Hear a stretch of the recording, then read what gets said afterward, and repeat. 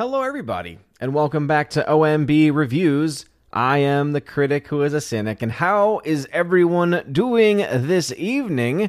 Happy and blessed Tuesday, blessed feast of St. Rose of Lima, and welcome to episode 372 of the Welcome to Asgard podcast, where tonight I'll give my thoughts about the most recent episode of House of the Dragon. For those that actually care about the show, and I can totally understand why anyone would not care about the show, but I have some thoughts about it nonetheless. And also, I'll be talking about The Black Phone, which I literally just finished, as it was a movie that I heard a lot of positive things about. It did very well box office-wise, as it had a low budget and was able to do relatively well, especially in comparison to said budget. And I heard a lot of really good things about it. A lot of people had recommended it to me, and so since it is now available on digital, I was able to pick it up digitally because I still have a what's the word I'm looking for? Gift card, as it were, that I could use on digital movies, and so I was able to do so. And let's just say I've got some thoughts, and I've got very, very positive thoughts to say the very least. But before going any further, please make sure that you smash that like button, not that fire button if you're watching over on Odyssey, and also make sure, of course, that you are subscribed to the channel, as that is the only way you can participate if you are in the YouTube channel, because we're trying to do the very best that we can to get away from bots and trolls and things like that. So I do put a 5-minute subscriber window on it. But then again, it still somehow doesn't stop the bots. I don't quite understand how it doesn't. But you can also watch over on DLive over on Odyssey. And those are the platforms that you can watch on. And hopefully I can broaden that out to even more platforms in the future. But as of right now, the other platforms that I'm aware of either have trickinesses to them or make you pay just to be able to live stream, which, hey, I'm not down for that. But let's go ahead and say hello to some people. We got Input Latency. Hail to you, Input Latency. Thank you for being here. Thanks for tagging. We got the Master of Gaming. What's going on? Welcome back. Derek McManus in the chat. Hail to you. We got Keely Chow, who is a member. Hail to you, member. If you have a comment or question, please put @Odin at the very beginning of your comment. @Odin lets me know that you're trying to get my attention. Unless, of course, you are a member on the channel, in which case all you need to do is just put a comment.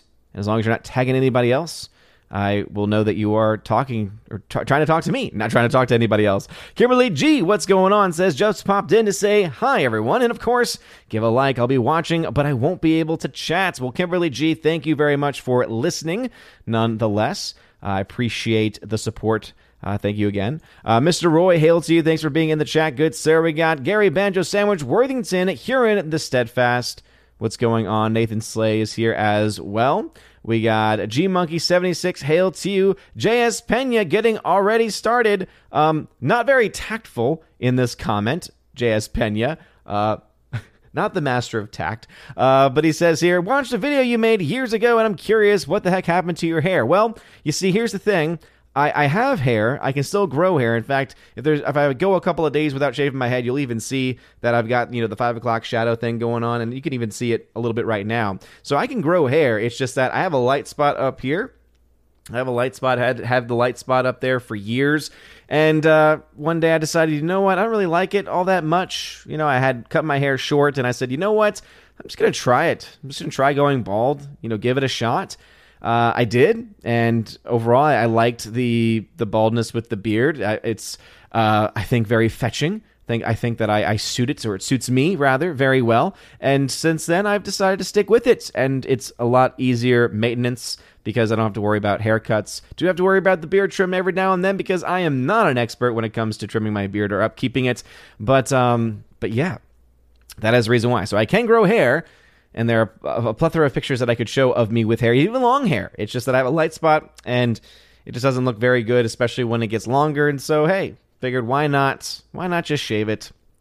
It's a lot more comfortable that way anyway, and it makes wearing my my flat cap during the winter much easier of an affair. Keck44, what's going on? We got Tudor in the chat. What's going on, Tudor? We got Cacao and Cookies. Minion, hail to you. The R in the chat. What's going on? Nathan Slay, time to say, seeing the Black Phone in your title made me immediately excited to watch this stream.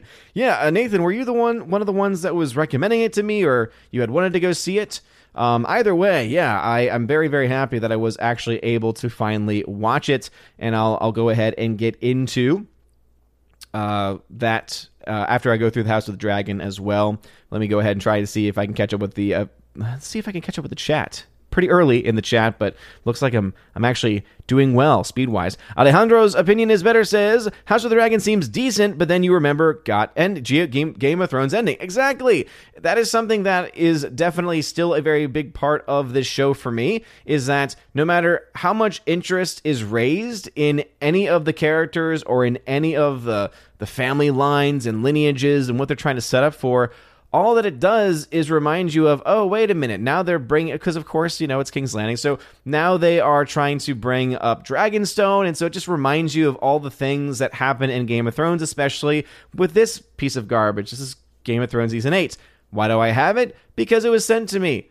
Shout out to Jay Stowe, who sent me a giant box of movies, Blu-rays, DVDs, 4Ks, etc., and included the entire series of Game of Thrones on DVD. But you know what? I'm kind of happy to have this as a reference, because this right here is the reason why House of the Dragon is so difficult to actually really fall in love with. And even though YouTube has been, of course, because of the algorithm, has been recommending to me like some old clips, hey, remember Game of Thrones? Remember how good it was? I remember. And it's reminded me of some pretty great scenes, some pretty great lines from Tyrion, who used to be one of my favorite characters, all that stuff. Even after enjoying it for just those brief moments, all I could think about is, wait a minute, I know exactly where this leads, I know where this goes, and it's amazing how, in one season, and especially in just a few episodes, Benioff and Weiss were able to completely destroy this franchise. A franchise that had been built up for years, a franchise that had gained such a massive following. And yes, we could talk about how we could see the writing on the wall, that there was some fall off going on in the previous seasons. I can understand that. But when it comes to it being so blatantly obvious that even like the normies were able to start figuring things out, season 8 is that. Especially the last episode, you're like, oh my goodness, this is where it all went. This is the connection they tried to make. When even my wife, who is about as normie as it gets when it comes to this kinds of stuff, even when she was just like, wait, what? Even when she starts laughing at the ridiculousness of what was going on, and when I said, hey, do you have any interest in watching House of Dragon? I have to watch it for Friday Night Tights anyway, so you know what? Do you want to watch it with me? And she's like, nope. That tells me all that I really need to know. But anyway, we do have this new episode of House of the Dragon, The Rogue Prince, as it is called, from this past weekend. And overall, it was fine. So interestingly enough, according to Wikipedia, and this is getting their Showbuzz Dailies, is where they are getting this information from. The opening of the show, the premiere, got 2.17 millions of viewers, according to that statistic. This one got 2.26, and so their audience has actually gone up, which I would say is probably a good sign for them.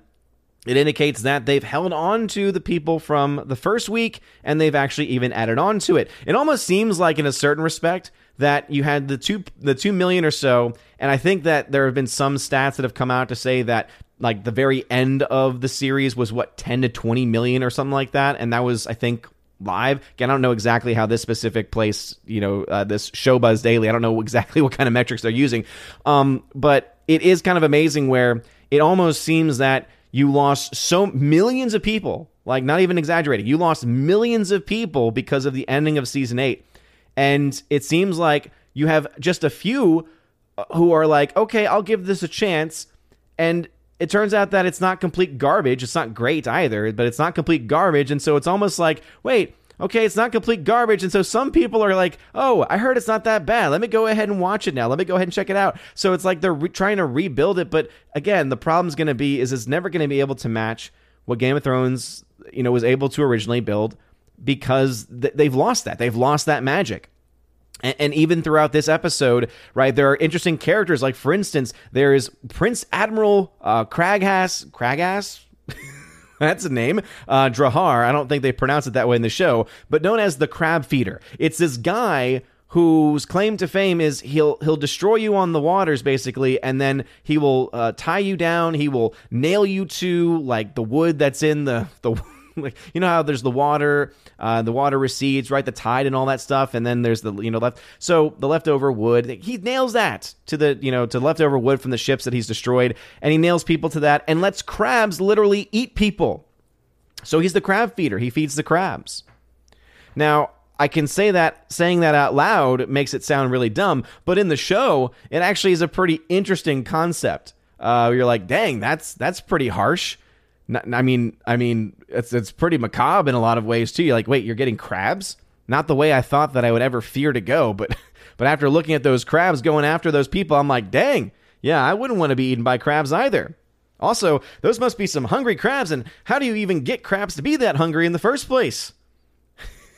Again, as I said, it's creepy in the show. I think it's presented pretty well. However, when you say it out loud, it does make it sound that much more silly in many different ways. But you know what? I'll give it, the guy has a pretty cool look. At the very end of the episode, they show his face, and so you're like, oh, I kind of want to know more about this. And then immediately after, you're like, oh, that's interesting. You're like, oh, wait, that's right. No, actually, I I don't really care. Add to that the show continues, this episode continues to push the same line. I mean, basically, this entire series seems to be based upon, and maybe someone who's read the book can say, yeah, that's what the book was as well. But it all seems to be hinging upon reminding us every 10 minutes or so, oh, don't forget that women during this time don't have power. Women during this time are only good for two things: being married off to kings, bearing children, dying in childbirth. Like, again, that continues on in this one. In this one, they even push it to that point where it's just uncomfortable. So they're trying to push the king to be able to remarry. It's been 6 months since the death of his wife. And so they're trying to get him to remarry. So basically 6 months has passed since the last episode. And they're trying to get him to remarry, and so one of the persons that they put forward is like it's a 12-year-old girl. And there's a sequence where they're walking together through the garden, and they're talking to each other and stuff, and I'm like, what? And then they make reference, oh, well, you wouldn't have to bed the king until you were 14, and it's like, look, I understand that this may have been how things worked during the time frame that they're trying to emulate in this fantasy world, but it doesn't make it any less creepy. It doesn't make it, it's one of those things where it's like, I'm kind of glad that my natural reaction is to go, no, let's just not do that. Let's just not try to push that. And then you add on top of that the fact that the king's daughter, who I believe in the show is established to being, 15, 16 years old. So older than the girl that they're going to marry her off to. And again, I know that was a thing. But then also she has a really good friend in the show.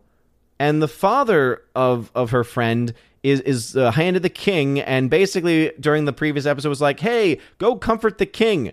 Kind of implying like to be doing nefarious stuff, like really disgusting stuff. And you're like, wait a minute, but isn't this like the good friend of, how old is even she? Like, I'm pretty sure that she would also be like a child as well. So what in the world are you doing? Especially as the father, like what in the world? And so it all comes to a head in this episode. And I don't really mind spoiling much of anything. So if you don't want to hear any spoilers when it comes to House of Dragon, you can go ahead and just, mute for the next minute or two, because that's about as long as I'll talk about it. But basically, they're trying to get the king to marry this 12-year-old girl who happens to be the daughter of, was it Rhaenyra and Corlys? Basically, it was the queen who wasn't, and her husband, and basically trying to marry off to her daughter, their daughter to him, because then that, of course, that gives them a position of power. It's looking like that's probably going to happen. But then, oh man, spoiler, he actually announces that instead he wants to marry Alicent, who is the friend of his daughter, who is also likely still 16. So though that's not 12, it's still a child and also a good friend of the daughter. And yeah, let's just say that there's a lot of really weird and creepy things going on in this show. At the very least, there isn't the really unnecessary stupid nudity that was in the first episode. I can give it that kind of a positive to it. And as I said, I think the crab feeder in general is an interesting concept, and now the pieces on the board are starting to move around, and so there's some interest. There's definitely some interest, but with the shadow of season 8 of Game of Thrones still around it, and they also, I think, maybe they're just this not self-aware, or maybe they're just too self-aware. The opening credits, guess what? Instead of creating a unique series opening, a unique score for this show, they basically have just regurgitated. So I thought I was hearing a lot of the Game of Thrones stuff in the last episode. Well, guess what? We finally have an opening sequence, and it is the same exact opening song, which is great. It's epic, and I used to love it back in the day. And now there's a new map and new, visual effects for it because it's a different show. But it's like there to remind you, hey guys, remember this amazing theme? Remember how you used to get so pumped for this theme? Remember how this used to be like the one time you wouldn't press skip on, skip intro because you just wanted to listen to that. Remember that, guys? I remember. And it's like, yeah. And I also remember this, HBO. Ryan Condal, who's one of the showrunners on this. And so, yeah. It's an okay show. Again, there's moments in there where I'm like, okay, this is interesting, but ultimately, it just seems like a waste of money because you got some really cool looking CGI dragons. They actually look pretty cool. They're actually pretty well rendered, pretty well done. But ultimately, you're like, man, this is just feels like it's being wasted on a B tier story. Like, this is what it really feels like. It, even with these cooler elements, even if I was able to put Game of Thrones season 8 out of my mind, this to me still would be a B tier, like a B tier show, like a subpar show. It's one of those shows where it's like, yeah, maybe you watch it, maybe you wait a couple episodes and then watch it later on, and you might enjoy it for the most part. But this is not going to be able to recapture that same magic. And again, I don't think there's ever a chance of them recapturing that same magic either. But anyway, those are my thoughts on the second episode. There's some good moments, interesting characters, the whole crab feeder thing. Okay. When you see it in the show, you're like, cool. And then when you say it out loud and describe it like I just did earlier, it does sound a little silly when you say it out loud. But yeah, those are my thoughts. What are y'all's thoughts? If you've seen it, we'll go ahead and get back into the YouTube chat. Soul Assassin, hail to you. YouTube me. It's morning where he is in the world, so YouTube me, thank you for being here. Gary Badger Sandwich Worthington says, hi from the UK, having a week off decorating the home for winter, but Sleepy painted a bathroom today. Well, hey, congratulations. It's always fun on the days off to be able to, be actually productive. I don't know. There's something about being productive on a day off. I mean, don't get me wrong, I enjoy myself a day off where I get to do nothing, but a day off where you're productive can also be nice. I tend to enjoy less so the physical stuff and more so I like get to read a book or an article or get to start reading a book, something to that effect. Anyway, that's just my own take. Joanna Wingster says, I remember when Odin did have hair. I feel old. I haven't been doing it that long, guys. J.S. Pena says, apologies, I was just curious because I thought you went bald. No, actually, I didn't. And again, I think you can just tell the fact that, again, you can see literally on my head that I can clearly grow hair because you got the 5 o'clock shadow thing going on my head. But you can't see it from this angle. But basically, right up here, there's a light spot. And when it grows longer, it just doesn't look all that good. And hey, guess what? I don't mind, and I personally enjoy the look as it is now. The R says, your bald head and beard is quite dwarven, and yet I'm still 6 feet tall. So I'm not a dwarf, but I could see why one would think so. Nathan Slay, The Black Phone is genuinely one of my favorite films of the year. I can totally understand why. It's definitely not my genre because it is much more thriller than horror, which I appreciate because, as you all know, I'm not a big horror fan. I much prefer the thriller aspect, especially the psychological thriller. But there are definitely some supernatural elements to the movie that, to me, kind of took me by surprise. I didn't think it was going in that direction as much. Some people, I think, downplayed that aspect to the movie, and it actually is a pretty big part of it. And that's the kind of stuff also I tend to stay away from in general. It's just not really something I tend to enjoy. But I think it was actually really well handled in this movie. And I'll give more thoughts about the movie in just a second. Let's see. One Commandment, hail to you. J-Roar, 123, what's going on? Let's see. Basil, what's going on? Hail to you. Bruce in the chat. Hail to you, Bruce. JS says, bald is beautiful. Well, thank you. I appreciate that. Black Phone is more of a thriller than supernatural horror like Sinister. Still, I really enjoyed it. I would call it a supernatural thriller, General Wingster. Because, again, I think anyone downplaying the supernatural element is not being honest. I'm just telling you right now. I'm not going to try to say too much about it. It has been out for a while. So I don't think we're in the spoiler protection zone that I like to keep on the channel when films first come out, typically. But yeah, people who downplaying the supernatural aspect, I think, are just not being very genuine. So Input Latency says, I return, a second chance to carve your skulls. Wait, I mean, hello again, peeps, and it is a good day. Jordan Wingster says, what, no minds? Let's devolve into anarchy. Yes, shout out to Tina. Tina is not feeling all that well. Again, please keep her in your prayers for her shoulder, for her recovery. We don't know exactly what's going on, and hopefully she doesn't need surgery, and ultimately whatever she needs, I hope that she's able to get the help to alleviate whatever pain that she's feeling. But she's going to take the night off just to be able to try and rest that a little bit. She's also been, that's probably why you've noticed she's been more quiet on the Discord today as well. And then of course it is Tuesday. That means Stephanie B comes in a little bit late because she's got real work. And hey, you all know my policy. You got family, you got work, you got other things, priorities, and again, I totally respect that because I use the same in my own life. Let's see. Who else we got in here? We got G-Man, hail to you. Thanks for being here. Absolutely. All roads lead to season 8. That is absolutely true. Hardwick says here, we now live in a time when an elderly 1980s action star can make a better superhero movie than Marvel or DC. If you're talking, again, not really on points or on task, Hardwick, just coming in just with your own thoughts here. I'm assuming that you're talking about the film Samaritan.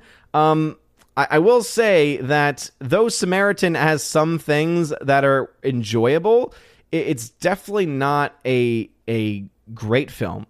So I wouldn't go really that far with it necessarily. I will say that it's better than a lot of what's been coming out more recently, but I wouldn't say it's on par with some of the better films from big Hollywood.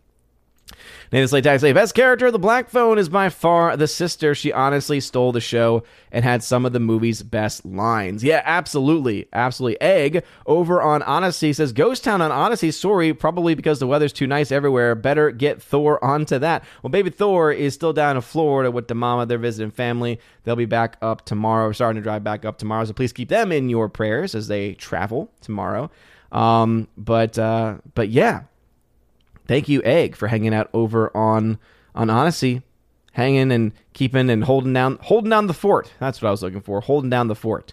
Yeah, absolutely. I do think that there are some pretty great lines from the sister in the Black Phone, no doubt about it. And yeah, I'll give more of my thoughts about that in a second. Orange Hour Reviews, who is a member, says House of Dragon sounds like it is something awesome, but it is Game of Thrones, which I have more interest in. The last season of Game of Thrones really turned me off with some choices they made. And I would say at this point, I don't think this show, if you've already been like, yeah, I'm not going to jump into House of Dragon until maybe after the first season, I don't think there's enough there right now to justify jumping into this show. I'm just going to be honest. Again, there's some interesting characters, like the character of Daemon, I think is interesting.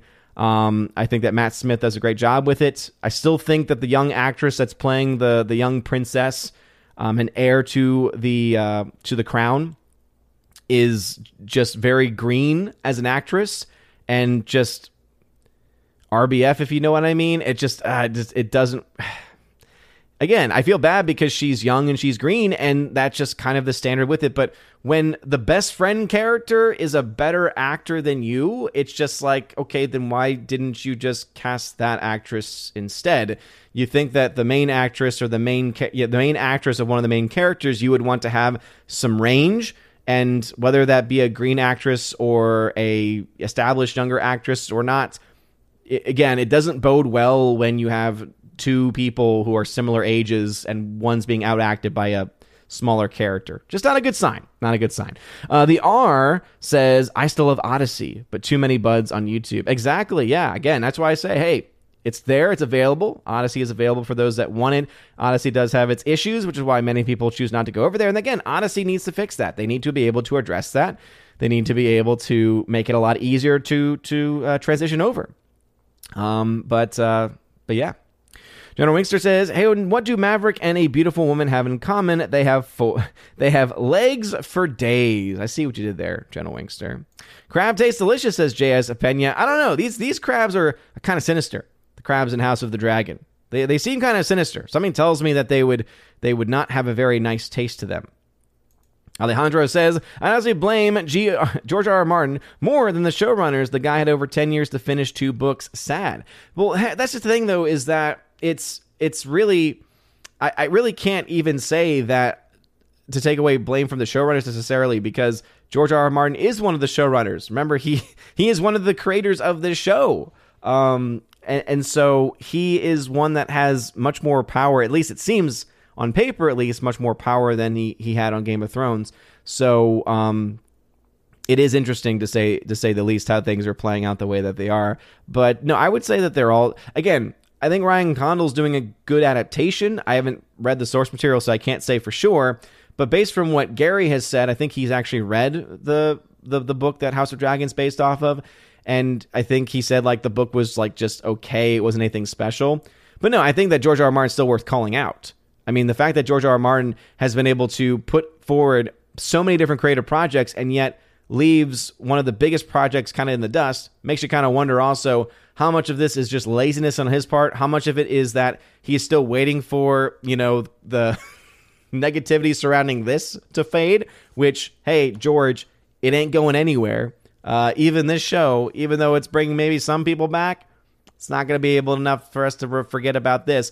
I think kind of that might be a part of it too. I wouldn't be surprised if it was part of it, where I wouldn't be surprised if he was holding off because he wants people maybe to forget about it enough to then just randomly release it and maybe change the story or, double down on the story or something to that effect. Who knows? But yeah, he's a bit of a putz in a lot of ways.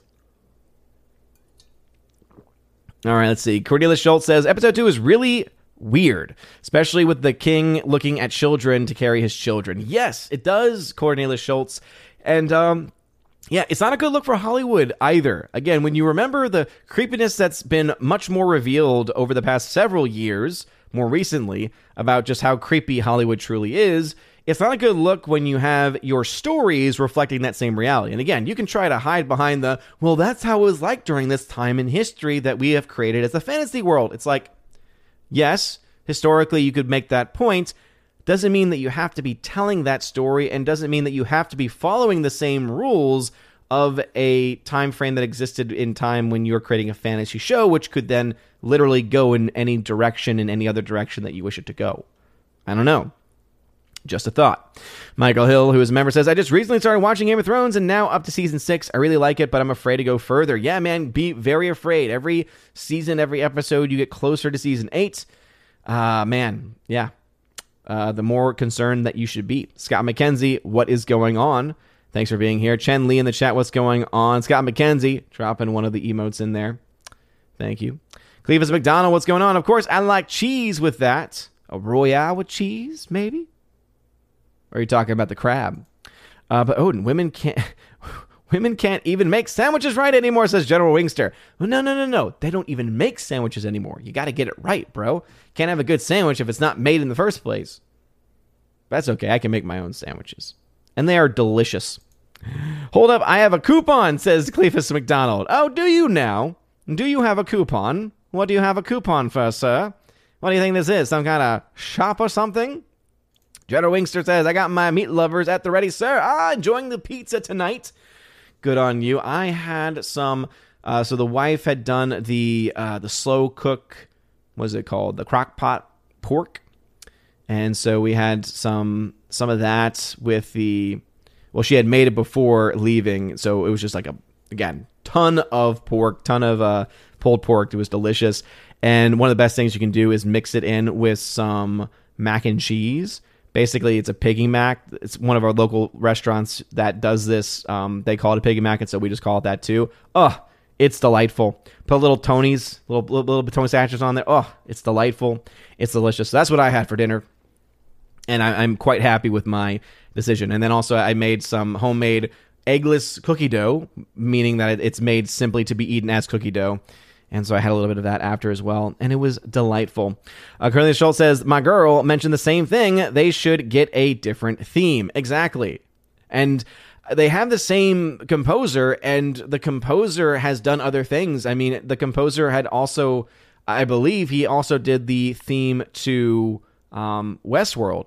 And that theme was also pretty good. It was a pretty solid theme. Not as memorable as Game of Thrones. Not as, I could skip that one from time to time when I did watch the show before it kind of went off the rails a bit. The first season, at the very least, is interesting enough, Westworld. And so we know that he has the capacity to do other things. And so, yeah, the fact that they bring him back on and then they have the same theme with just different graphics. And then throughout the entire series, it's just going to be, I guess, I guess it's maybe a way of saving money. But if you're going to save money, maybe cut back on the dragons and spend more money on the story, I guess. Maybe. Miss Minnesota hockey fan, how about a hockey play? What's going on? Jess Pena says, Book of Boba Fett was a mess, but at least it had a different theme. True. Whether you like that theme or not, at least it had a different theme. Even my wife, it was playing randomly the other day because, Baby Thor, he loves listening to like OG Star Wars, John Williams Star Wars. And it started playing. It was like on autoplay or something. And so it started randomly playing the Mandalorian theme song or something. And it was like either the theme song or the end credits song. And immediately my wife was just like, yep, and now not John Williams. And it's like, yeah, you know it's real. Alejandro says, read the books, and whilst you read the books, obviously reference women don't inherit, but I disagree with your point about the age gap. It's kind of meant to look uncomfortable book canon. Again, I understand that it's an adaptation, but that does not mean that I have to like it or endorse it as a storytelling point.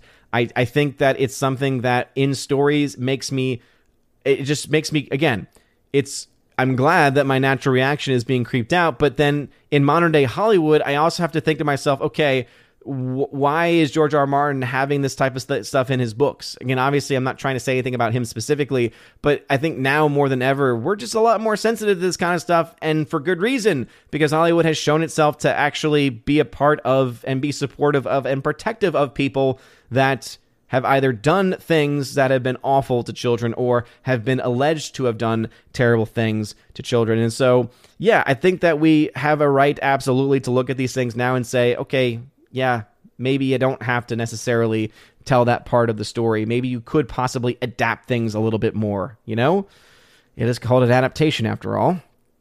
JJ76 says, good evening all. I had never watched Game of Thrones. After what happened, I won't be watching this new show. Not shall I watch Amazon's Rings of Power. Yes, that is coming out in just a couple of days, people. It's insane to think that show. I think it's the first 2 episodes coming out on September 1st at 9 p.m. or something like that. Unfortunately, I'll have to watch it for Friday Night Tights, but I will I will watch it so that you don't have to. Can only Sasquatch. What's up, dude? Says, what's up, buddy? I'm on the fence about starting House of Dragons. Aren't you excited for Rings of Power? God help us. Yeah, God help us is absolutely the truth there. I'm excited for it to start just so that it can end. My hope is that, okay, it has a big opening. I'm not denying that. I think that it's opening weekend, its opening night, it's going to be huge. It's just going to be huge. Again, it's got that name recognition. It's got that anticipation, not necessarily good anticipation, by the way. There might be some out there who are crazy who have that good anticipation for the show, but I would say that there's also probably a lot of negative anticipation, much more palatable negative anticipation of people who want to watch the show to see kind of how much of a train wreck it's gonna be. So I think that the first episode, especially in the first couple episodes, are going to be quite successful as far as numbers are concerned. What I'm interested in is what that week 1 into week 2 drop off is going to be, especially if the first episodes are as what has been indicated, that basically it's just a giant bore because it's all plot set up. Do you keep people or not? I don't know. So that's going to be interesting, to say the least. Jess Pena says, speaking of thriller, have you seen Searching with John Cho? Yes, I have. Searching was actually a very underrated film. It was very unique. The entire film was done through webcams. So it was done through like Skype, and I think that they may have used FaceTime, things like that. But it was very unique because that was the entire movie. The entire movie was done through that. And so the whole mystery is unfolding through the conversations that are being had over these. However, Deborah Messing's in the movie, and Deborah Messing basically ruins the film because she can't act. So I think that John Cho, I think that he did a great job. I thought that he was great. I thought that he showed himself to be a very, versatile actor, can do comedy and drama. But Deborah Messing can't. Deborah Messing is cringe. And I think that the crazier she's gotten in real life, I think that it's actually affected her, whatever acting chops she may have had. I think it's affected that in a lot of ways because it was very, very, very cringe in that way. So again, Searching was very interesting, and I like the story, the way that it played out. I like the way in which it was shot, the way in which that it was presented, the production design for it. But Deborah Messing to me kind of ruins it, so I never have a desire to go back and watch it because of that very fact. Laura says, gonna watch at 2 times speed to catch up. Good luck with that, Laura. You know what can happen when listening to me at 2 times speed when I say certain things. Scott McKenzie says, agreed on House of the Dragon. Cannot recapture Game of Thrones excellence. Rewatching at the end of season 2, it's so good pretending that 8 didn't happen. New show, okay. Yeah, the new show's, again, it's fine, but it's ultimately forgettable at this point, you know? And they're just never going to be able to have, I mean, again, you're not going to have those moments, right, that basically broke the world because, one, you don't have the numbers, and two, you've lost the good faith to be able to create that kind of potential in the future. Low Watermark, thank you for the $25 donation via Streamlabs. Thank you, Low Watermark. I always appreciate your love and support. He says, Hail Odin. Low Watermark, thank you so much, man. Appreciate that. Thank you. All right, let's see. Laura says, finished Honey Boy today. Very difficult movie to watch, but it has a lot to say about how difficult it is to be more successful than your parents. Yeah, it's a film that I've always wanted to watch, but because I knew it would likely be difficult to watch, it's one of those movies I just know I got to be in the right state of mind, the right frame of mind, in order to be able to actually watch it. So, yeah, but I'm glad to hear that it's based on that, difficult to watch, but seems to be a pretty well done, well made movie. And also, listening to the interview that Shia LaBeouf did recently with Bishop Barron, talking about his new film Padre Pio, his own conversion to Catholicism, and the road that he had to take. He at one point brings up Honey Boy, and he brings up something interesting that he tried to get a song from, I forget which band or which artist it was, but he tried to get a song from one of the persons, and he was saying, hey, we don't have a lot of money, but we would like to be able to use this song. And he wanted to, still pay something for it. And then the guy asked for like an insane amount of money. And then he asked like Bob Dylan for a song, and Bob Dylan gives it to him for free to use in the movie. And I'm like, that's kind of cool. So there's a lot of reasons like behind the scenes stuff that actually would make me a lot more intrigued to, again, the fact that it's somewhat semi-autobiographical or semi-biographical in the presentation of the life of Shia LaBeouf. The fact that Shia LaBeouf has had one of the most again, whether you love him or hate him, there's no way you can deny he's had one of the most interesting career paths of anybody. You look at the movie choices, you look at just the career choices, you look at how he's gone from just complete insanity to being almost so sane to the point of it being just like ice cold, like just splash of cold water in your face. You're just listening to him speak and saying, dang, that's about as cold stone sober as you can get. So, but yeah, glad to hear Honey Boy is interesting. Forever Sci-Fi, what is going on? Hardwick says, my point wasn't that Samaritan is better than Marvel, DC, in years past. I meant specifically MCU this year. Okay, again, that's fine. It's just no relevancy to what we were talking about earlier. Scar, what's going on? Tag to say, hey, if you had a gun pointed at you and you were forced to bet $50 on what will end up being the highest grossing movie of 2022 worldwide, where would you put that money? Oh man, Scar. So I think worldwide, probably, and by the way, just for the record, I don't want this to happen. This would not make me happy if it were to happen, but I would have to say Avatar. I think that you would have to say Avatar at this point in time because, I mean, ultimately, you kind of have to look at the fact that the first film, how much money it made, and you look at, sorry, I'm trying to pull up to see, it was 2022 in film, because I'm trying to see what the highest grossing film. So right now you got Top Gun Maverick is the number one highest grossing film with $1.4 billion, Jurassic World Dominion at $990, Doctor Strange in $955, Minions number 4 at $869, The Batman at $770, Thor: Love and Thunder at $747. Let's see, then you have a Chinese film, Moon Man, which might be another Chinese film, and then Fantastic Beasts, oddly enough, number 9 at $405, Sonic the Hedgehog 2 at $404.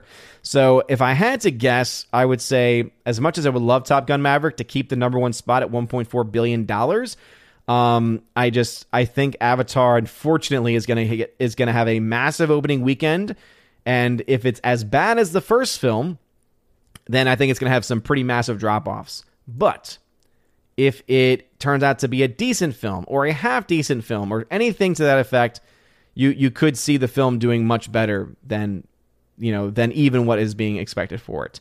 I'm trying to see if there's any other films that could possibly even go up against Avatar at this point, because as I've mentioned in previous videos, there isn't a whole lot of stuff coming out. So you have not until mid-October where you have the next major film release coming out in Black Adam. I think Black Adam will probably do well because it's a action film, comic book film with Dwayne "The Rock" Johnson in it. So it has the potential to get anywhere between 700 million and $1 billion. That's where I would currently put my range if I had to guess on Black Adam, 700 million to $1 billion.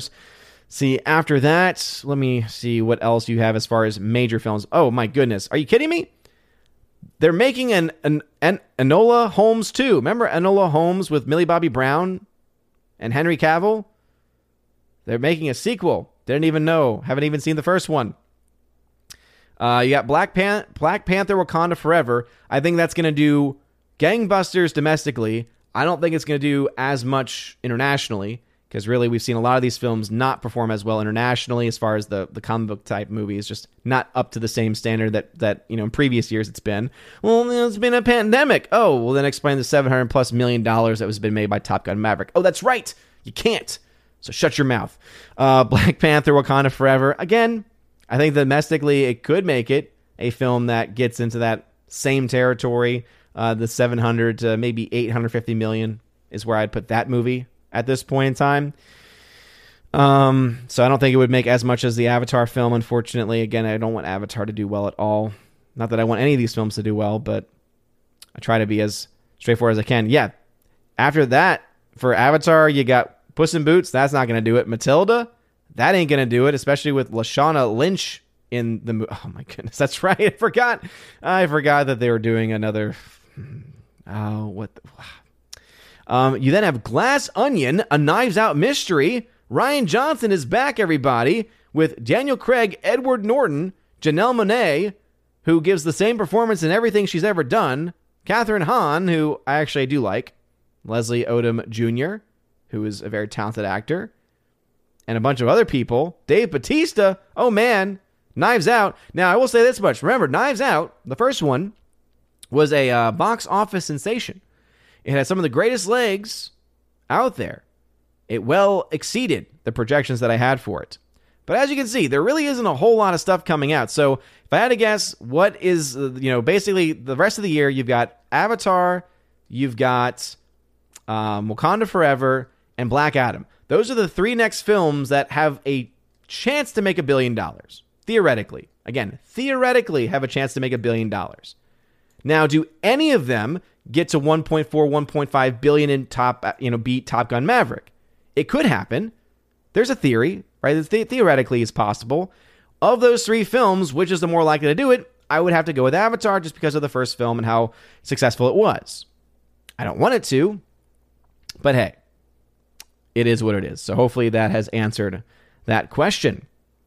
Anyway, let's see. Scott McKenzie says, okay or middling shows or movies that lack the message, intersectionality, postmodern identity politics, now look good or great relatively. Yeah, again, maybe they look great relatively, but we have to be very careful because this is something that I always try to avoid, right? I remember I got into there was a lot of flack around this and my thoughts about the Tomorrow War, right? People were like, oh, it's so great because it's not woke. No. We really can't let that be the standard that we set. Because we can't just say, yes, I will take mediocre garbage or mediocre decent as long as it's not woke. No, we should demand greatness. Top Gun Maverick, great example. That's what we should be demanding from Hollywood. Oh, no. You have to literally go out of your way to entertain me to the point where your actors are going into jets, feeling and experiencing the G-forces. You have to be using these practical effects, doing insane things that have almost probably never been done as far as cinematography are concerned, and then give us an entertaining story to boot. That's what you have to do to get our money. That's the standard that we should set. That is what we should be supporting, not films and shows because, oh, well, they're not woke. I think we need to get away from that standard. Again, you could say relatively it's better, but still talking about decent or crap shows. Daniel Thorne over on DLive, what is going on? Tad to say, I'm having a pizza with spinach and extra cheese. Thoughts on eggplant on pizza? I don't really like the veggies on the pizza. Again, I can understand them for some people, but for me, I'm a simple dude. I'm a simple guy. I like me some cheese pizza, plain, some pepperoni, some triple pepperoni, some quadruple pepperoni, ultimate pepperoni, and then maybe a combination of pepperoni sausage. That's about it for me. Maybe bacon, maybe some barbecue chicken. The meats, usually I'm pretty good with, but that's about it. And then, he also says, with Saturday being cinema day and every movie being $3 for all formats, will that impact the box office? Not in a noticeable way, I would say. This weekend was already expected to be a very low grossing weekend, so I'm sure that they will try to use that as an excuse to explain why the box office is low, but ultimately I think that the box office will still probably do, again, as poorly as they're already projecting to do. When you have, again, this is not dissing Jaws by any means, but when Jaws, a film that came out almost 50 years ago, is in contention for being a top 5 movie at the box office, when Spider-Man No Way Home, once we finally get the projections for that movie, if Spider-Man No Way Home ends up being projected to be the number one, movie potentially maybe at the box office, again, crazy. But yeah, this is on Box Office Pro. National Cinema Day, bring $3 tickets to U.S. movie theaters on September 3rd.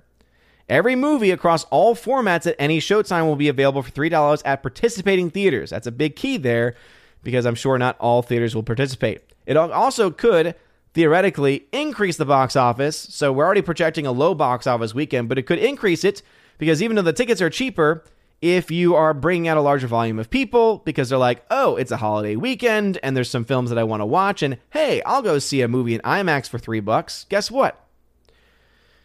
You end up making more money in the long run. So, yeah, it could go either way there. Could really go either way. All right, let's see. Chat has jumped on me like it always does. JKD Buck says, Top Gun 2 was great. Kudos to Cruise and the writers for naming Goose's son Rooster and not that other name used to describe an adult male chicken. Yes, very, very true. However, JKD Buck, shame on you, because you didn't see it in IMAX. John Evan Bear. Hello there. I just bought Teenage Mutant Ninja Turtles, the Cowabunga collection for Xbox Series S. I'm not much of an Xbox. I'm not much of a Teenage Mutant Ninja Turtles game person, nor a gamer. So, but hey, if it makes you happy. Let's see. Scott McKenzie, agree on LaBeouf and hope there is genuine transformation change and that sticks. I agree. Definitely praying for him, hoping that it's a true conversion of heart. The fact that he's talking to people like Mel Gibson makes me think that it is likely legit, because you have people like Mel who's gone through a lot. Hopefully Jim Caviezel reaches out to him as well, just to go through about, hey, you know, obviously you've shared the story and you've shared what you've gone through. Just be ready for your career to never be the same after this movie. Let's see. Nate Slay says, honestly, I see the box office success of The Black Phone as a big win for modestly low-budget films. Shows that people will go see a modestly priced film if you do a good job with it. Well, again, exactly. I mean, that's something that we've been saying for a long time is the word of mouth on a film is usually the make or break, especially for some of these films that not only have low budgets, but even the moderate budgets, like the 40 to 60 millions. Sometimes, word of mouth makes or breaks those movies. I know that's kind of a standard for most films, but there's some films that by their nature, even if they have terrible word of mouth, we have films like Doctor Strange 2, Thor Love and Thunder. Their word of mouth was not very good on those films, and yet they were still able to make their money back and to make profit to boot. So, again, word of mouth is not always the determining factor for everything. But no, I think that absolutely it was the case for The Black Phone. I guess I'll go ahead and give my thoughts about The Black Phone now since the comment has been mentioned. So I just actually, before the stream started, was able to finally watch The Black Phone. I had some extra money on a gift card and was able to use that to get it digitally. I don't like digital. I prefer to, get the physical media and everything. But I was like, I really want to see this film I don't know if the physical media is available yet. It might be, it might not be. So, I was like, you know what? I kind of want to watch a newer film that I haven't seen before. This is one that's been catching my eye. A lot of people have been recommending it, so I might as well check it out. So I finally did, and I can say The Black Phone is fantastic. It is a fantastic movie. It is a great thriller. Ethan Hawke is the antagonist in the film, and he plays such a great creep in every single way. It's the story about a kidnapper. About, in the film they refer to him as a grabber, right? He is a kidnapper, and you find out over the course of the film, right, that there's been a series of kids that have been kidnapped. You find out kind of the events of what happened to the kids, and you follow the story of this one kid who is now actively trapped. So again, it's not really a new story. This is something that we've seen before. Even in the last several years, we've seen these types of kidnapping stories play out in certain fashions. But this one is interesting because it does play into and does have certain supernatural tones and elements to it. And so I guess I'll go ahead and give this, to me, I guess would be a spoiler for some people. You might find this in a plot synopsis, so if you want to go in completely blind to this film, I would say you might want to skip the next minute or so of the show. But basically, The Black Phone itself, the name, why is the movie called The Black Phone? Well, in this room where this kid is being held, kidnapped, by this very creepy Ethan Hawke, there is this black phone. At one point in time, he hears it ring, and he picks it up, and he doesn't hear anything on the other side. And Ethan Hawke kind of freaks out a little bit by saying, put the phone down, it hasn't worked in years, etc. But then it starts ringing, and throughout the course of the film, as he picks it up, he starts being able to talk to dead people. And so he finds out, so the kids who have been kidnapped before have all been killed. They've all tried to escape. And basically, all of the kids give him as far as they got. So they say, hey, I was able to do this and this. Go check it out here. Go check it out here. And so that's why it's called The Black Phone. Again. And so because of that, there is this supernatural element to the movie. And it's one of those things that sometimes for me is a little too much, because I tend to try to avoid and stay away from anything that has a supernatural tone to it. But the way that it was handled in this film, I think, was actually very tempered, and was done very methodically. Because instead of relying on really creepy jump scares, instead of relying on really creepy imagery, instead they rely a lot more on just the mindset of what this kid is going through, about what the kid is figuring out as the events of the film unfold, and how he is being impacted by that, and how he is processing it. So basically, you as the audience are processing what this kid is going through as the kid himself on screen is going through it. And by the way, the lead kid in the film, fantastic job, solid acting, and again, solid acting all around. I think it was Nathan Slay had said best. One of the favorite parts for him was the young girl who plays the sister of the guy. The sister of the kid who's kidnapped in the film. And yeah, she's also really, really great too. And then also, though, part of her character, as awesome as it is, there's also some, again, things in there that, again, definitely, borders on the supernatural. You find out a little bit of history about her and, basically their mom, right? The kid's mom, because the dad kind of reveals certain facts about them and tries to explain and justify some of the really bad things that he's done, which of course it's not justifiable at all. And there's there's kind of a redemption arc throughout the course of the film for him in certain ways too. But as the younger sister in the movie plays her role, there's a lot of usage of Christian imagery. So there's this dollhouse, and within the dollhouse, she's got a cross. She's got a depiction of it looks like the Sacred Heart of Mary, or the Immaculate Heart of Mary prayer card. And then there's the little. It's interesting because it was hard for me to kind of tell exactly what this was, because it looked like it was a mixture of both Catholic and Protestant stuff, because there was a rosary, but then there was also the pocket New Testament. And if you know anything about Christianity, you should know what I'm talking about. It's where it's the New Testament and the Psalms. And I believe, if I'm not mistaken, those are almost always typically just Protestant translations of the scriptures. So again, it was a mixture of denominations there, which is a little confusing, but it was the attempted to use that to try to bring about some of the supernatural. And so that's for me where it kind of, again, almost got to the point of losing me. But luckily, it didn't delve too far down that road.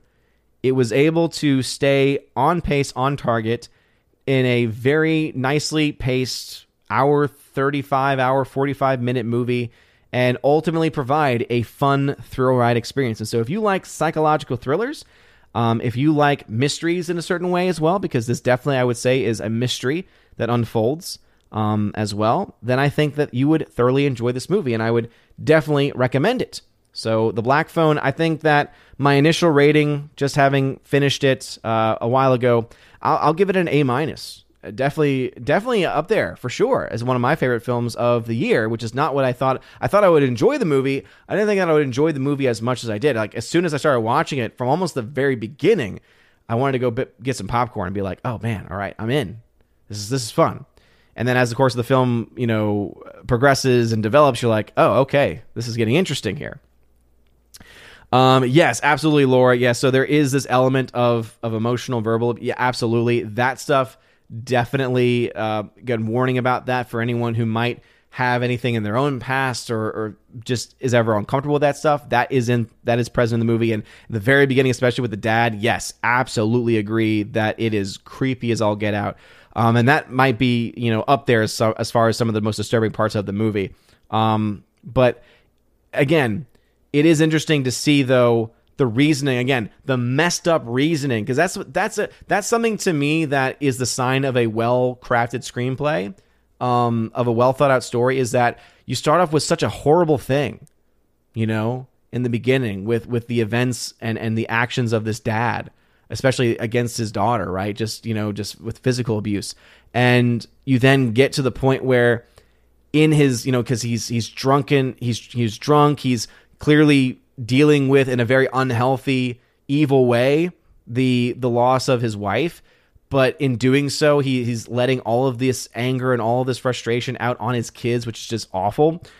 But then at the same time, you're looking at what he knows about their mom and how the daughter especially is showing a lot of connections to what the mom had, and how in his twisted mind, I like when films are able to do that, where they're able to not get you on the person's side by any means, because the whole time you're like, nah, this guy is a creep. This guy, this is just the dad. We're not even talking about Ethan Hawke here. We're talking about the dad.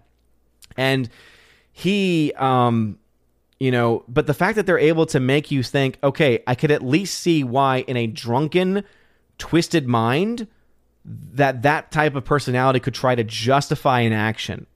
And that's why kind of the end of the film, where there's that almost catharsis of the almost the recognition of the evil that has been done, I think that was something that was also a pretty powerful moment as well, because even the kids, you can tell they're like both accepting but then also not, because again, it was a terrible thing that this guy did. And so I think that's very real in that way, right? It's not oh, I'm so sorry, and Dad, thank you for so much for, I think it's done in a way where it's much more, and I hate to use this word as much as I do sometimes, but it's much more nuanced, and I definitely appreciate it because of that. Let's see. Jaggedy Buck says, did Shia ask for forgiveness for being in Indiana and the Kingdom of the Crystal Skull? Maybe he did, for all we know. Sherry Allen says, according to Drug 3PO, was saying that he was enjoying House of Dragon as it starts out strong, but he's not going fully invested in, as he knows where it leads to season 8, which he doesn't like. Exactly. And I think that's going to be kind of the power for the course as we continue to go through the show. Laura says, Sailor stuffed crabs. Ah, of course. Actually, yes. In a way, you could say it's stuffed sailor with crabs. Yeah, I'm trying to think of the way to say it, because I know exactly what you're saying, and it's like, how does one say that? You say stuffed crab normally, but stuffed sailor, but they're stuffed with crabs. So they've become a crab in a certain way. See, Harwick says, in a similar vein to your talk on social media, how much live stream watching do you think is healthy? Keeping up with some people's live streams is starting to get time consuming. Every person's different. I could tell you right now, I'm going to be honest, I don't watch a lot of the channels that I'm friends with. I'm just honest, especially live streams. And the reason why is because of time. Time is one of the most precious things that we have. And so that's why I always say, whether you have donated or whether you have liked, whatever it is that you've done, even if you've just watched the video, I know how much of a sacrifice that is. It may not sound or seem like one, but it is. Again, you are giving up your time to just chill and talk with me. You know? And so that's still a concept that for me, you know, I know that I myself have had these thoughts as well, where, you know, how much is just too much, and, you know, I want to support as many people as I can, but then I also basically ask yourself, am I having fun with this or am I not? Because I've said this about YouTube. If the day comes where I stop having fun, where it's just like it's a bore, it feels like a chore, it feels like a second job, then I'm done. I do this because it's fun. I do this because I love the conversations that we have. The fact that I'm talking to anybody at all, let alone at one point I think we were up to 60 people. The fact that I'm talking to anybody and that anyone's even wanting to listen to me is insane to me. Like, is amazing. Again, insane in that amazing kind of way, you know? And I love the conversations. I love the communities that we built. I love the Asgardian community especially, right? I feel like there's just so many good people, so many good-hearted people. We've met so many people through this community as well. But yeah, I don't watch a lot of the other content, even of people that I would consider to be my friends, because I just don't have the time to actually commit to it. I wish that I did. I wish that there were an unlimited amount of hours in the day, but yeah. So it's up to you. It's up to the individual person. How much time do you actually have? And are you having fun while you're watching it? Because if you are entertained and if you are enjoying having a fun discussion and just, you know, fun in general, hey, that sounds like something that is probably, for the most part, good and healthy to watch. But if something starts to feel like a burden, or if you're like, oh, I feel like I'm watching this just so that I can say I've caught up, that might be the time where you say, okay, maybe I need to hold back a little bit, you know? Andrew Hayes, what's going on? Laura, who's a mod, the mod of Major General. I don't think I've done that tonight. Laura says, a sandwich always tastes better when someone else makes it. Not always, because what if it's a poorly made sandwich? What if you're like me and you're picky, and on the sandwich you ask for, even at a restaurant, right? You ask for a plain sandwich like I do, and then they put something on it, and then you have to scrape it off. And then the aftertaste of the mayo or whatever it is there. It's still there. Doesn't taste nearly as good. So it depends. Asajj Moody says, so far, House of Dragon has my interest, but not my attention yet. Yeah, I think that's a good way of putting it, to be honest. Andrew Hayes, hello, sir. Has Top Gun Maverick made its exit at the box office yet? Nope. 14 weeks in, it's still top 4. It was top 3, and then when the actual numbers from this past weekend were adjusted, it dropped down to the top 4. But it's going to be top 5 again this weekend, most likely, for the holiday weekend. So it's going to be interesting. It's definitely going to be interesting to see exactly where, when the film actually stops making money. Because here's the thing, guys. Right now, it's available on demand. You have to pay $20 for it, though. It's still available in almost 3,000 screens, well over 2,500 screens. And so that's still quite a lot for a film that's been out for 14 weeks. We have no date on when, last I checked, it could be wrong, but last I checked, there was no date on when it's going to get on Paramount Plus, if it ever will. We likely won't get the physical media disc because I pre-ordered my 4K, and the date that they're telling me is November 1st. So this film is likely going to be in theaters probably for... I wouldn't be surprised if it's in theaters for a good chunk of September, because nothing's coming out in September for the most part. So, why not keep it out there? Commenting is dangerous. OMG, I caught you live for once. Look at you. Thanks for being here. Andrew Hayes, you can't recapture the feeling everybody had at the Red Wedding. Now, I will say, because I know that there's book snobs out there that will say, well, if you read the books, it wouldn't have been nearly as surprising. Well, I can say I didn't read the books. And I'm kind of happy I didn't, because it meant I was able to enjoy the story for what it was, but then dive into the story later on, into the books, and say, oh, there's so much more here, and this is really interesting. That's always been my perspective on things. I typically would rather watch the movie or show first, because then normally what happens is, hey, let's say I enjoy the show, I go into the book, and then I enjoy the book even more because of all the extra added details. I usually don't have the same experience the other way around, because if you read the book first, you're almost asking for disappointment. Again, that's just how I work through it psychologically. You might have your own thing. But yeah, I remember I was watching it with my little brother. It used to be a thing where, me and my little brother, whether we were in town at the same time or whether we could somehow, sync up wherever we were. This is when we were in, college and different places. we would try to watch it around the same time so that we could talk about it after. And I remember we were watching it together when that happened, and both of us were like, oh my God. Like, when the credits rolled, we were silent. They're never going to capture that again. You're never going to be able, because again, what blew up the next day? Reactions to the Red Wedding, right? YouTube blew up with people posting the reactions, and I think a lot of them were completely authentic. And you had people freaking out. And if you look them up now, they would probably still be hilarious. But the fact that they've even lost even a slight amount of their hilarity or a slight amount of their heart or interest shows you just how far and how dark things have become since season 8.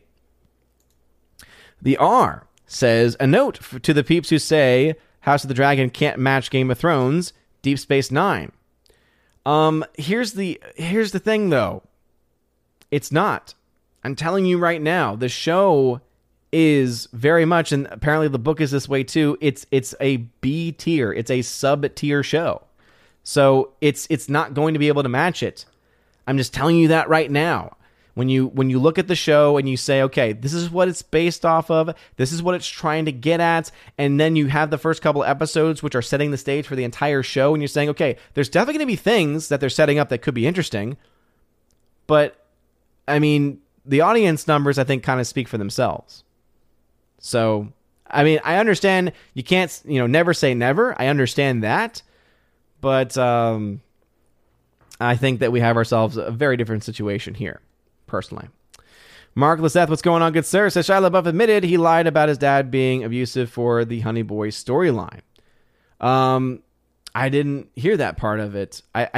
I think the only thing I had heard was that he had exaggerated certain things. Again, I haven't seen Honey Boy either, so I didn't even know that was a part of the story.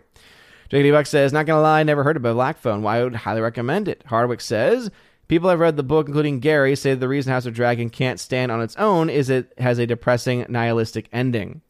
And you're kind of already feeling that throughout the entirety of the show because you're like, yeah, I just don't really care at all about what's going on. So, Brian Barth, what's going on?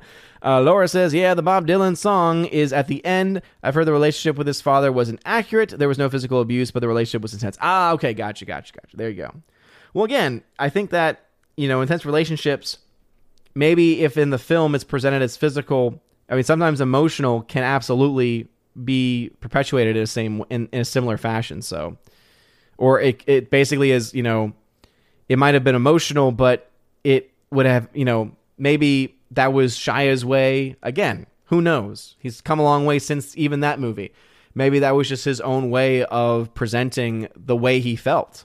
That the emotional abuse that he was going through was similar or akin to that of physical. I don't know. Again, I haven't seen Honey Boy, so I can't really speak to it. I can just speak to the things that I have heard, and that's not a whole lot to speak on in general. So stop you talking about it. Not a Secret Ninja says, I just heard Black Phone and it sounds interesting. Oh, yeah, it's great. Highly recommend it. Asajj says, Shia said that it was the Latin Mass that drew him to the Catholic Church. He said that one Mass didn't feel like someone was trying. Absolutely. Dude, Asajj, yeah, absolutely. We talked about this the other day on one of the streams when it first came out. And yeah, I mean, that's why it was interesting that the interview was even released, to be honest. Because, yeah, you have Bishop Barron there having to listen to Shia LaBeouf talk about how amazing the Latin Mass is. And Lord knows that this is the time in which we have people in the hierarchy trying to completely destroy the Latin Mass. The Pope himself, with Traditionis Custodes. If you actually read it carefully, it indicates that it wants everyone to be in line after a certain time frame. Basically like, oh yeah, we're going to grant it in this instance, right? We're not doing away with it, but eventually you're going to have to accept the Mass of Paul VI. Not the Mass of Vatican II, because if you actually read the documents of Vatican II, the Mass that we got is not the Mass of Vatican II. It's the Mass of Paul VI. So, but I digress. Yeah, Enola Holmes. Granola Holmes. Harvick says, it's not surprising that they are making an Enola Holmes sequel. It's based on a long-running series of children's books. It is to me, just because I didn't know that the first one was that successful that it needed to have a sequel. Now, it is Netflix, and so Netflix will pretty much make a movie about anything and will make sequels to anything as well. But I still have that same sense of, oh, that's interesting that they would actually make another one. Again, I don't care about the books as much as just about the fact that the show itself is, or rather the movie itself is being into a sequel. Laura says, yeah, I watched Enola Holmes. I don't think I finished it. Yeah, and yeah, again, I look to that comment right there and I say, okay, and so why are they making a sequel? Just because you can, because there's books, does not mean that, oh, that's the reason why they're making it. That's not a good explanation. Let's see. Forever Sci-Fi says, the best Puss in Boots movie ever made is the live-action version with Christopher Walken as the cat. When was that? When did that happen? I feel like I need to see that. Cheap. $3 trillion. No, it's not. To be honest, I could see the new Avatar making, I think, ultimately, that the top movie of the year box office-wise, it's going to be between Top Gun Maverick and Avatar. What I will be doing when I'm breaking those numbers down is I'm going to be comparing those drop-off numbers. Because remember, Top Gun Maverick, though it didn't, I think that Avatar is going to have a much bigger opening weekend than Top Gun Maverick did. But there's no way in hell that Avatar is going to have the same type of drop-off numbers as Maverick. Maverick did historical drop-offs. I mean, it was in the teens from week 1 to week 2. That's how strong of a hold it was. It dropped, 15% or something, which is unheard of. Avatar is going to drop well over 50% after the first week. Easily. And that's just kind of the nature, that's the nature of most big-budget films. So, yeah, it really just depends on whether the film is any good or not. Is it just a soulless cash grab? A soulless story set in Pandora? That's how the trailer makes it seem, at least. I look at the trailer and I say, okay, you got your visual effects going on, which really don't impress me all that much, but if that's all you got, and that's what you had for the first film, okay, you got giant blue Smurf people and a regurgitated story that has been done better before. If that's what this second Avatar film is, I don't see how it could possibly even get close to that of the original. But I would not be surprised, depending on those week numbers, or the week-to-week numbers. I would not be surprised if it was a fight between those two movies, Top Gun Maverick and Avatar, for the largest grossing film of 2022. And I sure hope Top Gun Maverick holds out, but I'm not going to deny the fact that I think Avatar is still going to be $1 billion film. I just don't see how it isn't based off of the previous film. JKD Buck says, Amazon made a disaster of Wheel of Time. Should have been called Waste of Time. Poor Robert Jordan and Brandon Sanderson to a degree, but more people will watch House of the Dragon than Rings of Power. I'm going to, JKD Buck, I'm going to very strongly disagree with you on that last point. Because House of the Dragon, as I said, according to the Wikipedia numbers here from, Buzz Media, wherever it is, Buzz Daily, says there was around 2 million people who watched the opening premiere of House of Dragon. I'm sorry, dude. I'm sure that they'll play with again, because these streaming companies can do whatever they want. They can say, hey, we had this number of people over X days, this number of hours over X days, right? They can try and make it sound as nice as they want. But I'm telling you right now, even if you are at least willing to admit that there is a huge negative interest in this, negative interest in this show, there's no way that the first episode of Rings of Power does not demolish numbers-wise House of the Dragon. Because House of the Dragon is coming off of Season 8 Game of Thrones, which destroyed the fandom, destroyed the franchise, etc. And House of the Dragon is the attempt to try and get people back. Whereas Rings of Power, it's got a lot of negative press around it because it looks like it's going to be a giant train wreck. However, what's it coming off of? People who say, you know what, I'm still going to give it a chance because, hey, Tolkien. A lot of people who have no idea about how little Tolkien might actually is in the show. People who have no idea. They just see Lord of the Rings, Rings of Power, and like, oh, I'm going to check this out. So I disagree with you there. Maybe long term, Maybe long term I could see that. But that first episode especially, I'm sorry, dude, it's going to be massive. And it's not just going to be from people who maybe actually want to see the show. It's also going to be people like me who are like, I have to because I'm on a show where we, skewer these types of things, but for good reason, right? We want to tell people what's going on. Laura says, one of my local theaters is doing $3 Tuesday tickets. That's awesome. Master of Gaming, which movie would you rather watch? Breaking, starring John Boyega, Medieval, or Running the Bases? I haven't heard of any of those films, so none. Joey Horn, what's going on? Welcome back. Welcome.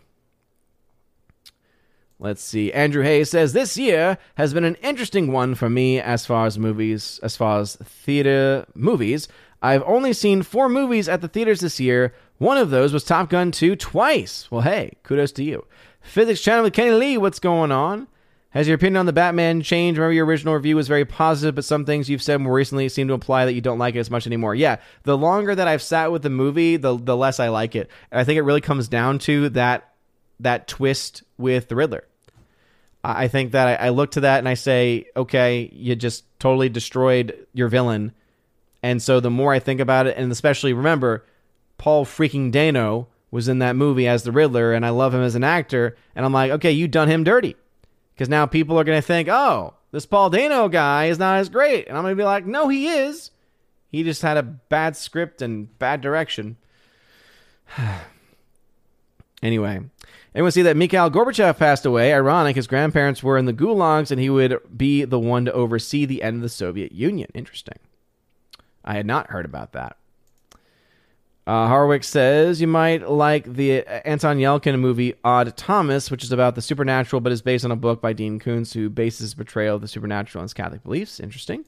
William Scholl, what's going on? Welcome. Welcome. John Wingster tagged to say, since you like Black Phone, I'd recommend Summer of 84. It's a similar thriller where teens are investigating a cop who they believe is kidnapping local kids. It was pretty good. Haven't heard of that one, actually. And it's like, in a way, the film reminded me of the film Seven, as both that one and The Black Phone took time to establish humanity in the film and get to know the characters before the crap hits the fan. Oh, yeah, agreed. Yeah, the fact that you have the stuff happening, right? So the kidnappings in the movie start, relatively early on, but as far as the main actor is concerned, it's almost like, halfway into the movie when that stuff starts to happen? And so, yeah, I agree. I like that they do help to establish the characters before going any further. Victor Fontaine says, just picked up 14 tickets for $3 each for family and friends to see Spider-Man No Way Home in IMAX at the AMC 20 on Saturday. Mr. Fontaine, that's right. I forgot that you're in my old neck of the woods. Because that's that AMC Elmwood, right? I think it's the same one. I think you're from my original neck of the woods. That's awesome, though. Hope you enjoyed the more fun stuff version. Terrible name, but hey. Who knows? Jury's still out, I guess. Gus, what's going on? JKD Buck, who is a member, says, my mom refuses to watch either Top Gun movie. In fact, she cannot stand Tom Cruise. She told me as much. Maybe they got into it at Shoney's or wherever old people eat. I don't know. Piccadilly. That's where the old people eat, Piccadilly. But by the way, I like Piccadilly. It's delicious. I used to go with my grandparents, and I loved it. Nathan says, I would say the ending of the film Black Phone honestly made me like it even more. I love how uplifting it felt. It's like the film made me feel something. It made me feel happiness. Yeah, agreed. You typically don't get that. Like, typically in that kind of a movie, you get some cliffhanger that leaves you wondering, oh, is there going to be a sequel? Whereas with this one, it's like, okay, this is a complete story.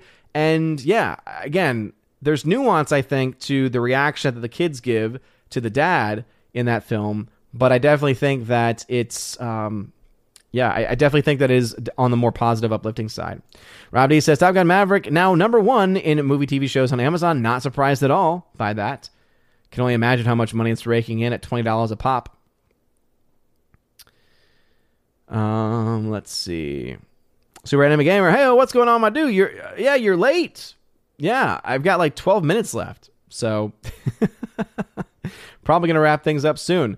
Asajj tagged to say, I wasn't shocked from the Red Wedding again until last week, when the band Electric Callboy came out with a new music video.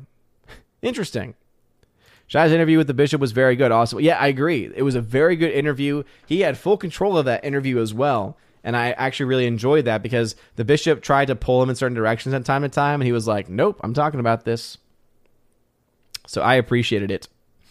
Crisco says, House of Dragon just feels like reheated Game of Thrones leftovers. Still, there's worse things on TV, currently She-Hulk. Agreed! Yeah, She-Hulk is crap. She-Hulk is garbage. House of the Dragon, I think that's a perfect way of explaining it. Game of Thrones leftovers. Like, if you heated them up. Again, does it taste good? A little bit. Is it as good as what it was at first? And by the way, by this, we mean Game of Thrones seasons 1 through 7 leftovers. Because season 8 leftovers would be like trying to put dog crap into a microwave. And yeah, no matter what you do, it's not going to turn out well. It's just not going to turn out well. Let's see. Orange Chat says, Nola equals alone backwards. Nola never needs anyone to help her. She is so great. Gushing sarcasm. Is that what they do? Let's see. Walk-Ins Puss in Boots was made in 1988. It's a musical. Is it actually called Puss in Boots? Interesting. I do like me some walking, though. All right. Stephanie B in the chat. Hey, what's going on, Stephanie B? Thanks for being here. Again, please keep everyone, if you can, please keep Tina in your prayers just because she is dealing with some shoulder pain, which is why she's not here tonight. So shout out, of course, to Tina. And 70B, thanks for jumping on. I know that you are coming off of work, so I appreciate you jumping on. Yeah, it's all good. I understand. Work comes first. Master Gaming says, have you seen these movies? Slenderman, The Bye-Bye Man, Truth or Dare? Nope, and have no desire to whatsoever. Super says, regarding Enola Holmes, it has to do with watch hours and budget. Just checked an IMDb claiming it cost approximately $20 million, and in watch hours, it's one of the most watched movies on Netflix. Well, then, Super, that would explain. That would explain right there. That would make sense. Now, I don't quite understand why people watch it, but hey. Haven't seen it, so I can't really fully judge it myself. Yes, Paul Dano was great in There Will Be Blood. He's been great in almost everything he's done. I'm sad that I have to say almost everything he's done. I think from what he was given in The Batman, he did an okay job, but I'm afraid that normies who watch Rings of Power will not give a crap if he stays true to Tolkien's vision, says John Evan Bear. I think that you are right. And that's why, I go back to what I said earlier as to why I think Rings of Power is going to, numbers-wise, at least on that first episode, probably several after, but at least that first episode is going to probably blow up the internet. And again, I think it's mostly going to be negative blowing up the internet, but I think it's still going to be there nonetheless. Master Gaming says, theaters are selling tickets for $3. I highly recommend Medieval if you like Ben Foster, Michael Caine, and The Northman. Well, The Northman I'm very mixed about, but I like Michael Caine and I love Ben Foster, but I don't think Medieval, I don't think it's out near me. Or is that a film that is about to come out? So, September 3rd... I wonder if my local cinema has tickets ready for the 3rd. Also, remember, not every theater is going to be participating in it. So the one that's right next to me will have the Spider-Man No Way Home re-release and Jaws. The 18-screen theater... I need to pull up the Saturday numbers. Let's see. There's nothing here stating that they're doing $3, but they've got a film called Breaking. Is that the one with Boyega, I guess? Bullet Trains in IMAX at 1040. Oh, that interests me.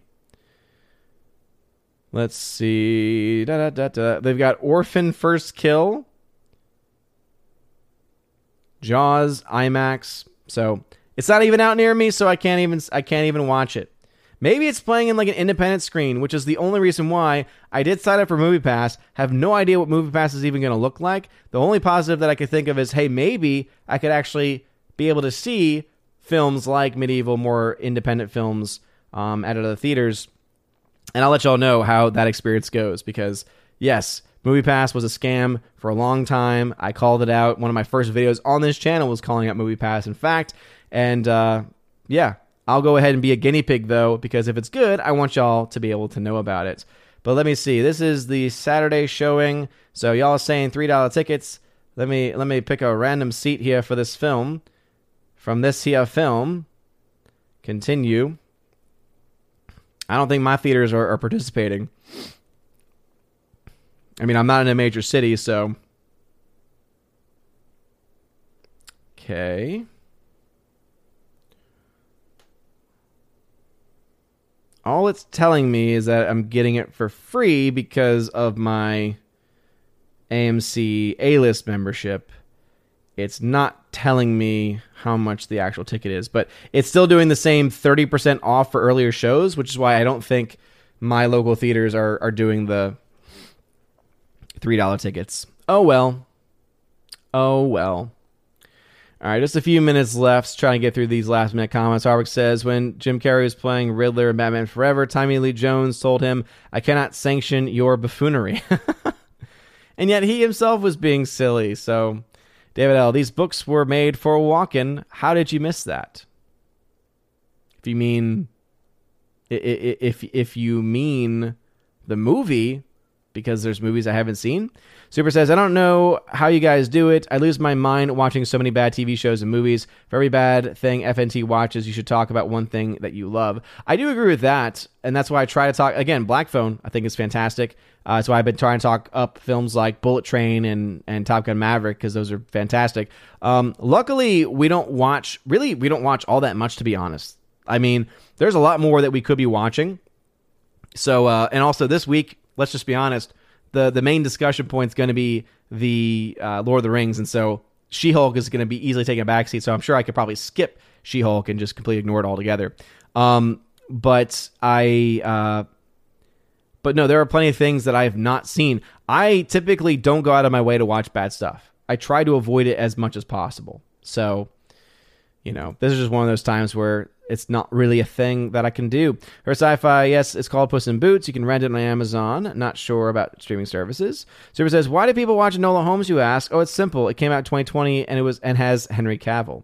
Well, also, it also has Millie Bobby Brown, and there are people that do like Millie Bobby Brown. Hardwick, have you ever noticed what Michael Caine says his own name? Yeah, Hardwick, I think you've said that same thing on a previous stream. J.K.D. Buck, fact, the Rings of Power isn't Tolkien lore. It will never be, just like Star Puke Hard isn't real Trek. Sometimes your names don't make any sense to me. Sage Workers says, boy, am I crashing this one late. Sorry, schedule's all messed up today. Hope it's been a good one. Hey, Sage, thanks for stopping by anyway. We are wrapping things up here. Saj says, Rings of Power will blow up like a night out of Critical Drinker and a few rounds of Taco Bell. Yes, it will blow up for a night and then kind of go away. It says... Nancy Sinatra song. I know the song These Boots Were Made for Walking. I know the song. I'm trying to get about what y'all are trying to say. Like, how'd you miss that? If you're talking about the movie, okay, yeah, I missed the movie, but I know the song Boots Are Made for Walking. Again, I understand the whole walking, but again...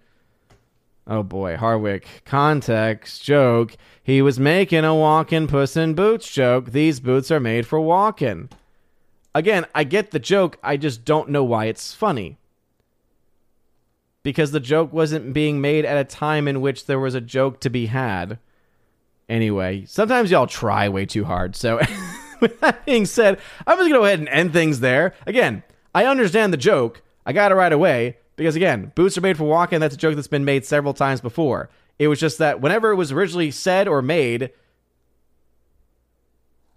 it wasn't funny at the time in which it was said. Anyway. Yes, if I explained the joke, well, yes, because I'm trying to make it very clear that the way in which it was first presented was not funny. So, anyway. With all that being said, thank you all very much for being here tonight. Getting a little salty at the end, but I have to from time to time. Got to put people in their place.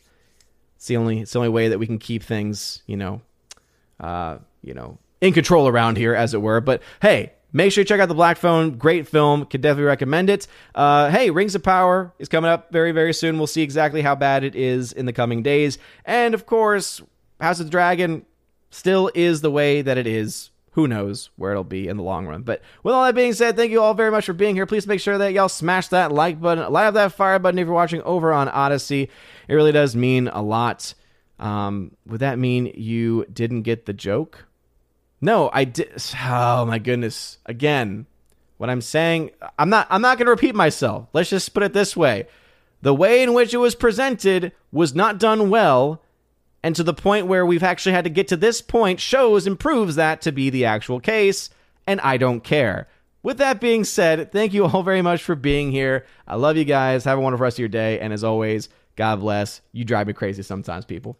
And now for a huge shout out to all of my Keeper of the Bifrost and Chosen of Valhalla members over on Patreon, Subscribestar, and Locals. Starting off with my Patreon supporters, we got Chris from the 80s, who you can check out on YouTube, Garrett Searles, Hymir Irie Hymason, Jeff Toon, Joe Horn, Jonathan Carney, Laura, The Modern Major General Story, Father Luca Illick, Orange Hat Reviews, who you can also check out on YouTube, Rosetta Allen, whose YouTube channel's name is Eagle Rider, Stan Andrian, Miss Martin Muses, who also has a YouTube channel, and the Empress of the Universe, Tina B, who you can check out on her show that she does with the amazing Stephanie B, my Valkyrie, on a show called Soup to Nuts on Tina B's channel. Also to my Subscribestar peeps, we got Matt317, who you can support over on Twitch, same name, Storm Tracker, The R, Fast Reaction, Mr. Roy, J-Rod, The Beer Guru, and ZK-Man, who you can support over at xtheboundaries.co. And lastly, to my Locals members, we got Miss Minnesota Hockey Fan, How About a Hockey Player? We have UAB Mad Dog Mike Jackson for the win, Brett D90, and Robert Barnes, who most people should know about at this point, so go support him